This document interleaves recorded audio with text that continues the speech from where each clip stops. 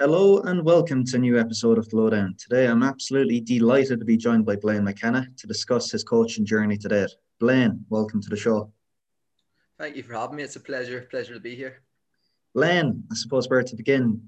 For a young man such as yourself, coaching in 11 different countries, 5 different continents, where in the world are you at this present time? In Phuket in Thailand as we speak. And how are things over there at the moment? Yeah, they're not too bad. Like we're quite lucky compared to the rest of the world. There's a few restrictions came in yesterday, but nothing that really affects my day-to-day life too much. We haven't got too many cases in Phuket. Thailand's not doing. We had about 13,000 cases today, so in central Thailand, it's not as good, but down south we're not too bad, thankfully. Okay, and how long have you been in Thailand? Well, in this spell at Phuket, I've been here around a year, but previously I was here for 18 months in a previous role. And I suppose where did this expedition begin, BLAINE? Obviously, we spoke off camera. You're a young man like myself, 29 years of age, but you have quite the wealth of experience. But growing up in Northern Ireland, where where did this odyssey begin? Yeah, I've obviously always played football from a young age and always loved the game. But when I was growing up, well, I was on trial at a club in League Two and things, and that didn't work out. Broke my ankle just before my exams, and that kind of pushed me down the academic route because I'd never have had a career as a professional footballer anyway. So then that was a great opportunity to start coaching. But I didn't really see it as a career initially because, especially in Northern Ireland, there weren't many full-time roles, there weren't many opportunities. So when I was at university, at the end of the first year, we were able to go to the US and coach abroad for the summer. And that's when my eyes kind of opened up that I realized that it was a career and you could travel out of it as well, which was something that I really enjoyed. And that's just basically led on after that. So as soon as I went to America, I kind of got the bug and I came back, finished my studies, and then I set the goal to coach in 5 countries. So then I've been able to go and surpass that now. So it's just funny how life works, isn't it? You never really know what's going to happen, but just along your journey, different things happen. Then you meet people and then opportunities come up. Yeah, exactly. And we spoke off camera about 10-year plans in the football industry. They're quite redundant. But I suppose, in reflection, I mean, there must have been a seed planted at some stage. Was there anything in hindsight that separated you from other coaches growing up or other coaches that you would have embarked in university courses with? Um, I think I had a clear vision. So, for example, like at university and things, a lot of people were just going there to party. They didn't really know what the end goal was. They went there just basically to pass exams to try and get through. Whereas me, I knew where I wanted to go. I knew I wanted to coach. I knew I wanted to go abroad. So everything I was learning, I was kind of applying it. And then also as well, I didn't have much of a social life back then. I was just coaching 7 days a week, trying to get as much experience as I could. So I wasn't really having the kind of traditional university experience. It was a bit different. And I was taking kind of every opportunity I could to go and volunteer at like Irish Football Association camps to kind of get my name in there to meet people. And then I ended up turning the paid work a bit further down the line. And then that created a network as well, meeting people, and then more kind of opportunities came from that. But it was just kind of having an idea of where I wanted to go and being inspired and motivated by it because I wasn't a very good student when I was younger, but whenever it started getting linked to sports science and things, when it was linked to sport, I was able to learn a lot better. And then things kind of just went from there. I was really curious. It's quite interesting to hear you talk about your university experience. It's quite at odds with what we've grown up to believe, back home in Ireland. Whereas you go to university to party and then you set that side of your journey away, you embark on a full-time career and that's it really. But having that, self-determination, that motivation, that dedication that you speak about, BLAINE, I suppose that made itself clear in you went back to college too. You did a master's in psychology, am I right? Yeah. So the human brain and motivation and having a clear vision, that was something you were always interested in. Yeah, well, it's kind of when I was coming through as a footballer, like technically, tactically, and physically, I was quite good, but psychologically, I wasn't the best. I was a bit of a perfectionist, and none of the coaches could really help me with that. And then during my studies as well, like my research, my undergraduate in sports science was in knowledge and perceptions of sports psychology and football. And that kind of showed me that sports psychology has been underutilized. And that was also what I'd found in my career as well. So as I was coming through, I was either going to do a master's degree in sports nutrition or sports psychology. That's the kind of thing that pushed me over because I feel even in education as well, psychology is not something that's covered enough. We're not giving people the tools to try and become the best versions of themselves, especially nowadays with all the mental health issues around the world. So I felt like psychology is something you can make a real difference with in people's lives across contexts as well. So it wasn't just football. That was something that really inspired me. And I suppose if we refer back to self-determination theory, a big crux of that, Blaine, is living in the present moment, in relation to attaining your goals. I mean, as a young player, you spoke about, having those initial struggles. But as a young coach, somebody who's gone abroad, you're throwing yourself at challenges, jumping into the deep end, so to speak. Have you ever struggled with that? Living in the present moment, in relation to achieving goals you would have set yourself, like coaching in 5 different countries? Yeah, well, even when I was back home as well, because I had set the goal of living in 5 countries, working in 5 countries. So that meant I was always kind of thinking about the future and I wasn't kind of planning for the moment. So I had those long-term goals. I was picturing myself coaching these countries. I printed out pictures of the countries I wanted to coach in. So I saw them on the wall every day. So it's part of my visualization. I saw head coaches working in different countries. So I was looking at these things all the time. And obviously that was exciting me and motivating me to get my work done, because before I wasn't the best academic. This inspired me to do that, but it meant I wasn't living in the moment and catering for the moment as well. And it's even the same when I moved away. When I was living in places I wasn't so happy, I was thinking about the future again. And when you're doing that, it's not healthy, because you're not really caring for yourself in that moment. You're not kind of doing things planning for the moment. So it's not the best approach, to be honest. And would you say over the course of your coaching tenure, Blaine, having spent so much time abroad now, you're perhaps a more rounded person, more balanced, whereas before, would you've been, say, like solely focused on football, perhaps? Yeah, when I first moved abroad, I was purely career orientated. And then I lived in a place where the air quality wasn't very good.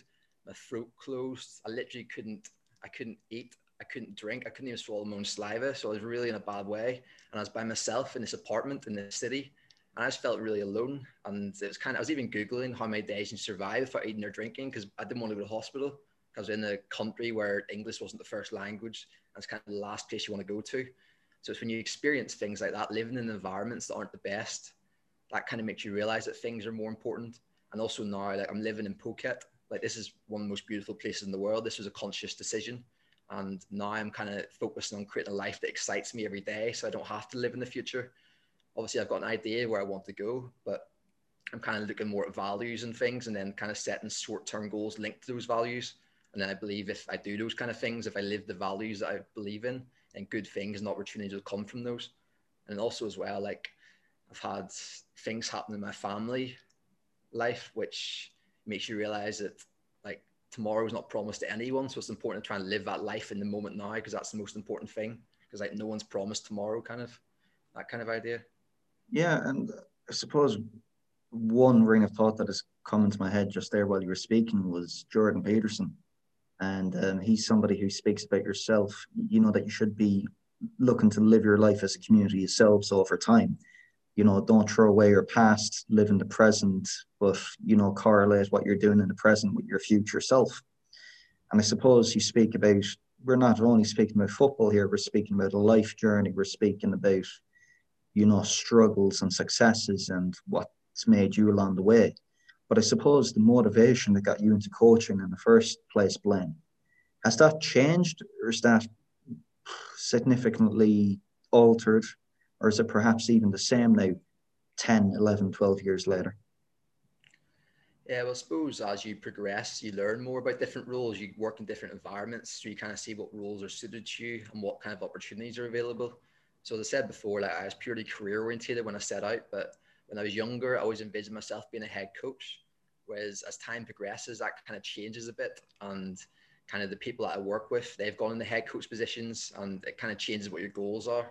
And then also in terms of, like, the digital era and stuff, like the kind of things you can do online as well, because, like, football's a difficult career. Like, there's no stability, and only the top level coaches are the ones that will earn enough to sustain themselves long term. So, like, initially I was only thinking about coaching, whereas now, like, I'm thinking about other ideas or other opportunities and career things that can kind of sustain me and help me live, like, anywhere in the world, kind of thing. So it's a lot more balanced now. I've got a lot wider view of things and kind of how the world works and what opportunities are available. And in terms of assuming a position at a club, Lane, I mean, what would be some of the core non-negotiables or values you would be looking for? I suppose having that openness. So it's like being open-minded to take on new ideas, and then also being open to conversations and things as well, like the emotional side of the game. And then being supportive as well. So supporting the players, being person centered, and then being passionate about what you do. When you come in with that energy and trying to engage the group every day, and obviously being structured in your approach as well, in terms of having a clear idea and a clear philosophy of why you're doing things to try and get the best from people, and then trying to create a positive environment where everyone can kind of excel within their roles. And are those traits, those characteristics, is that something perhaps which you've discovered along your coaching journey, which you've witnessed, or is it perhaps is it some stuff perhaps on your own playing journey, as you spoke, growing up in Northern Ireland? Was it stuff? Was it those hard things those coaches couldn't give you at that time? Yeah, it's just raw factors or environments and the experiences we've had that kind of biases how we see the world. So it's these kind of things develop from seeing what works in practice, learning from other people and how they approach things, and then also just positive and negative examples as well, seeing how other people work and other industries as well, seeing how people work. So it's kind of a mixture of things that come together and what approach you feel is best. And obviously looking at research and things as well. So it's a combination of factors, experiences, looking at others, and then research. Yeah, because you do strike me, and you do strike plenty of others, Glenn, as someone who's, highly articulate, self-aware, emotionally intelligent. And what has personally struck me about your journey today is that when you've gone abroad to these countries, it just hasn't been coaching positions. You've assumed great responsibility, be it academy director, head of academy coach, and technical director. I mean, for a young man such as yourself, what was that journey like assuming a leadership position? In terms of how I got myself into that position or what it was like when I obtained those positions. In terms of once you've stepped in the door, I mean, what does that journey look like? Yeah, it's difficult. So it is because, like, especially in Thailand as well, like you have this idea of the way things should be done back home, but then sometimes you land in different environments. It's like using Thailand as an example. I inherited a really bad situation. So I'd been hired by the president's son as a quick fix. So he thought bringing a foreigner would try and fix everything, but that's, we know, especially in youth football and things, that's not how it works.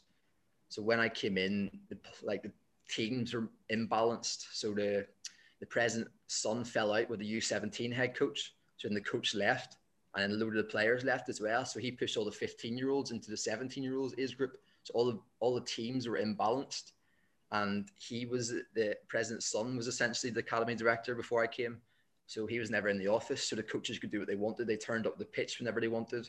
So coming into an environment where the coaching standards are very low, when the teams are imbalanced, it was very, very difficult. And trying to understand the new culture as well, because in Asia, for example, you got the age hierarchy. So I was going in as youngest member of staff. I was the boss. That didn't go down very well.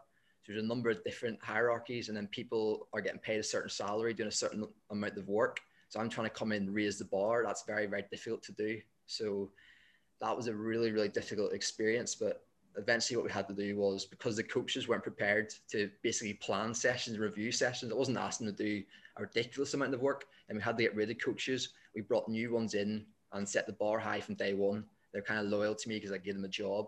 And after the end of the season, we managed to get through that season. At the end of the season, we were able to get the players into the right age groups. But yeah, there's so many underlying factors, and especially when you're coaching abroad and doing these things abroad, it's very, very difficult. You don't get taught these things in the course. And there's other aspects as well, like people wouldn't always tell you the truth because there's, as I said before, about a hierarchy. They'll never talk to, in terms of the hierarchy, they'll never talk or tell the truth to someone above them in the hierarchy. So you're trying to ask them questions to find out how they are, how things are, and they'll never tell you the truth. So trying to do these things, it's very, very difficult, but you learn a lot from that experience, and it stands you in good stead for the future because you probably never have to experience a situation like that again. So it's one of the best learning curves you can have. And in hindsight, Glenn, is there anything you would have done differently in that situation? Um, Other than not taking the job, which would have been easier. No, no, like I don't regret any situation. Before I couldn't have known because it was the first time I worked in Thailand. So I've been in China and things, but people think Asian culture is the same everywhere. It's not. It's very different. Even within certain countries, the regional culture is different. Within an organization, the organizational culture is different. So like I was very young going into that position, and 25 years old running a top flight academy at a professional club. It's not the kind of opportunity you're typically going to get. So it's kind of an opportunity you had to take. And now I take the lessons from that, and I don't regret anything because like, it's the best learning experience I've ever had. It was absolutely incredible for my development, not only as a coach and an academy director, but also as a person as well. And the contacts I've been able to develop from working in that club has led to future opportunities after that as well. So it was an amazing experience. And then, from your own perspective, Blaine, I'm interested to diverge a bit or divulge a bit more. Emotionally, taking perhaps that first leadership position abroad in a foreign country, having to use a translator, hiring a new staff of coaches. I suppose that's one thing they don't teach in the coaching courses, when they speak about theory versus practice. It's what you feel inside that inner emotion, be it fight or flight response, be it imposter syndrome. I mean, for you, was it, I suppose we spoke earlier on about how important the psychological impact or basically how important psychology is in coaching. But for you, was that a daily battle? Was it weekly, or were you just kind of blinkers on, go for it every day? Yeah, it's not only that as well. It's also landing in a city that no one speaks English. There's no foreigners. Like nothing can prepare you for that, and it was very very challenging and also quite lonely as well because there's not people off the pitch to hang out with because and even in the staff, the players, no one spoke English, only my translator, and trying to find a good translator at the outset was very very challenging. It was very difficult. So yeah, it was very very very challenging. Sorry, what was the question again? I was going a bit of a tangent there. No, I was just saying, like, emotionally, from an individual level, we speak about, theory versus practice, what coaching courses don't teach you. I mean, that fight or flight response or imposter syndrome, which every one of us gets from time to time. How did you go about, I suppose, challenging that? Was it a day-to-day basis, something you were consciously aware of? Or was it more of, I'm going to put the blinkers on, I'm going to go full throttle at this challenge? In terms of personally with the players, Personally. yeah, it was difficult because, like, as you said before, like imposter syndrome and things like, how am I in this position? But it doesn't matter what level you get to, no matter how much experience you have. When you get put into a position, you always doubt yourself. Sometimes that's only natural. It's just how you move beyond that. And once you've had those experiences in place, so I've had those experiences before, the next one's not as difficult. And it's also understand that no one's perfect. Like even people like Arsene Wenger, I used to take confidence in hearing stories about when he was out coaching the first ever Arsenal training session. He got tangled up in the ball bag and was falling over and things. Like he's quite clumsy. So it just shows you that no one's perfect, and you just got to go in and you just got to do your best in that role. And no matter what happens, as long as you're giving it your best, as long as you try to do right by everyone, then you'll have no regrets. So it's just kind of basically following what you want to the best of your ability, and also looking after yourself as well, because that's something back then I wasn't very good at because I just kind of purely focused on the career, but I didn't have much of a life there. I go out, people will be taking pictures of me, people will be following me around just because you're kind of the only foreigner, you're a bit of a celebrity in the area, so it was difficult. You can't really go anywhere without getting noticed, people taking pictures of you. So yeah, it was a challenge on and off the pitch, but like the lessons and things you take from it, and even the difference we're able to make. Like 3 of our players out in hospital in 1 week, motorbike accidents, because kids any age are allowed to ride motorbikes over there without helmets and things. So we renovated our truck to give them a safe alternative to get to the pitch. We gave them scholarships for education. I bought boots for some of the players. We brought the first ever coach education course because football doesn't really exist outside the main cities. So we brought a coach education course to Ubon, which they're still bringing there now. So it's kind of a legacy we've left in place. We're able to go into schools, give them the first qualified coaches they've ever had before. So like in areas like that where football is not as developed and where clubs don't have the same staff in place, you're in control of a lot more, so you can make a much bigger difference. So obviously trying to manage yourself is difficult, but when you start seeing these things being implemented and seeing you're making a real meaningful difference, you're getting players in the first team and things, and that's important. But off the pitch as well, in terms of educationally, in terms of safety, it makes a real difference. Just becomes a self-sustaining environment then. And in without any doubt, I'm pretty sure the players, the coaches you would have surrounded yourself with would have taken great inspirations from your journey. But I don't, I'm not led to believe you're fluent in Thai, Blaine. Are you? Pum po Thai gang mak. Yeah, me I and had it's to. like, If I didn't speak Thai there, I'd be very hungry because you go out, no one speaks English, so you have to speak some Thai. yeah, it's like me and my English, pretty limited, coming from the Yeah. west of Ireland. But in terms of incorporating a game model, then I suppose throughout your journey in Thailand, I mean, what was that process like using a translator, having to interpret you, giving instructions to the players? Is that a process you've embedded thoroughly throughout your time in Thailand? Yeah, that's a massive challenge. So number one, finding a translator. That's difficult, and finding a translator that can understand my accent as well. So like the president's son, I was very fortunate, the president's son, because he was raised in New Zealand. So in terms of, like I was talking before about culture and things, his mindset was very different kind of from the local mindset, which helped me. And his English was very good. So initially he was my translator. But then thankfully I was able to get in another guy who studied in England. So he studied a sports coaching degree in England. He came out to be my translator, and he was brilliant. Like he was absolutely superb. So he was.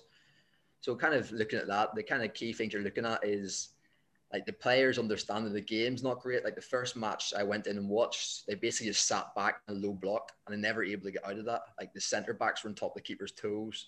You could see that they're just kind of, especially because the teams are imbalanced as well in terms of age groups and things. They weren't very progressive in their style of play. So in terms of implementing the game model, like language was such an important thing because I can't talk to any of the players. I remember my first game, we were playing against Buriram United, which is the biggest team in Thailand. I was standing in this technical area of this stadium. And I'm like, why am I standing here? I can't talk to the players. So I went and sat in the dugout, and then my translator stood in the technical area, and I just kind of fed messages through him. But in the whole week leading up to that game, not only was I trying to learn the players' names, because the names are very different out here, we tried to introduce trigger words. So like words like press, drop, step. And then the translator would explain those, kind of what we're looking at. And that helped me as well because it showed whether his translations were good, because you can't always guarantee what the translations are like. So one time I had a translator and they didn't understand football. They spoke really good English, but they didn't speak football language. So the players, when they were explaining something, kept looking to me, and I'd explain it in Thai because they'd understand me more. Because when you work with someone after a while, you kind of understand what they're looking for and you can demonstrate things. And even some games, there was one game we're playing away in the Thai Youth League, and my translator went AWOL. It was the president's son. He just went missing. I didn't know where he was. So I'm standing in front of a group of like 18 players, and they can't speak English. My Thai is pretty limited. So basically what I had to do was get cones out and then move them around the floor, showing what we're looking for. And then the kind of leaders within the group would step up and explain to the rest and the kind of message we're trying to get across.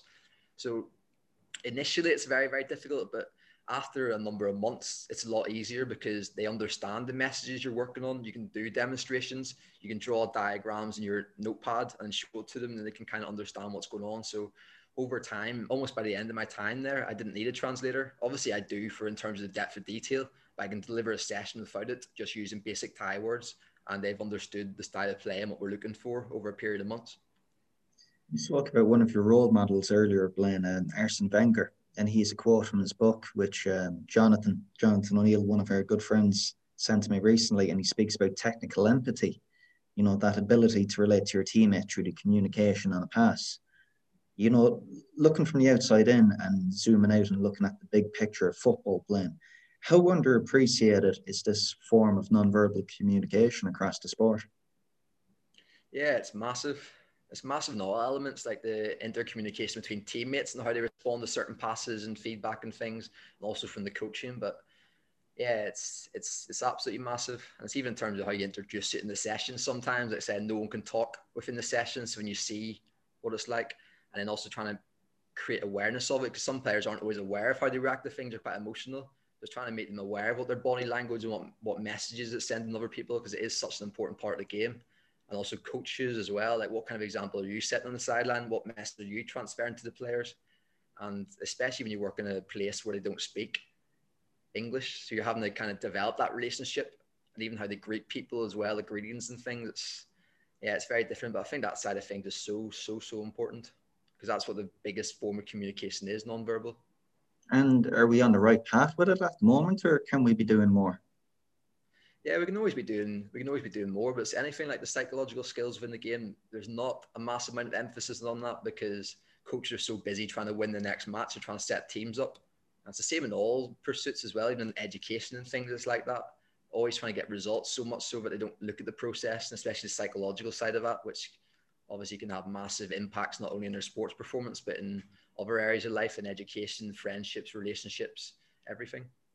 And then I suppose aside from psychology, Blaine, is there anything you would have cross-pollinated from any of the other social sciences, sports, or different industries which you've looked to adopt and incorporate into your coaching or methodology? Yeah, storytelling's quite a big one, just like the importance of stories. Because like everyone has an inner narrative. My story, like I'm a football coach that's coached around the world. Everyone's kind of got a story in their head about who they are and their identity. So storytelling's kind of something I've looked into a bit, which is interesting. And just how we can tell different stories, how we can engage people, how we can make people believe in things, the kind of art of negotiation from storytelling. So I think that's a pretty big one. And other ones just looking at kind of business industry leaders and how they've been able to change things, different types of leadership, like Netflix, like the guy that formed Netflix, he's released a book on culture and things, which is really interesting. I've been watching a lot of documentaries on him recently. So there's always things you can learn from other environments, but especially storytelling leadership has been quite a big one for me.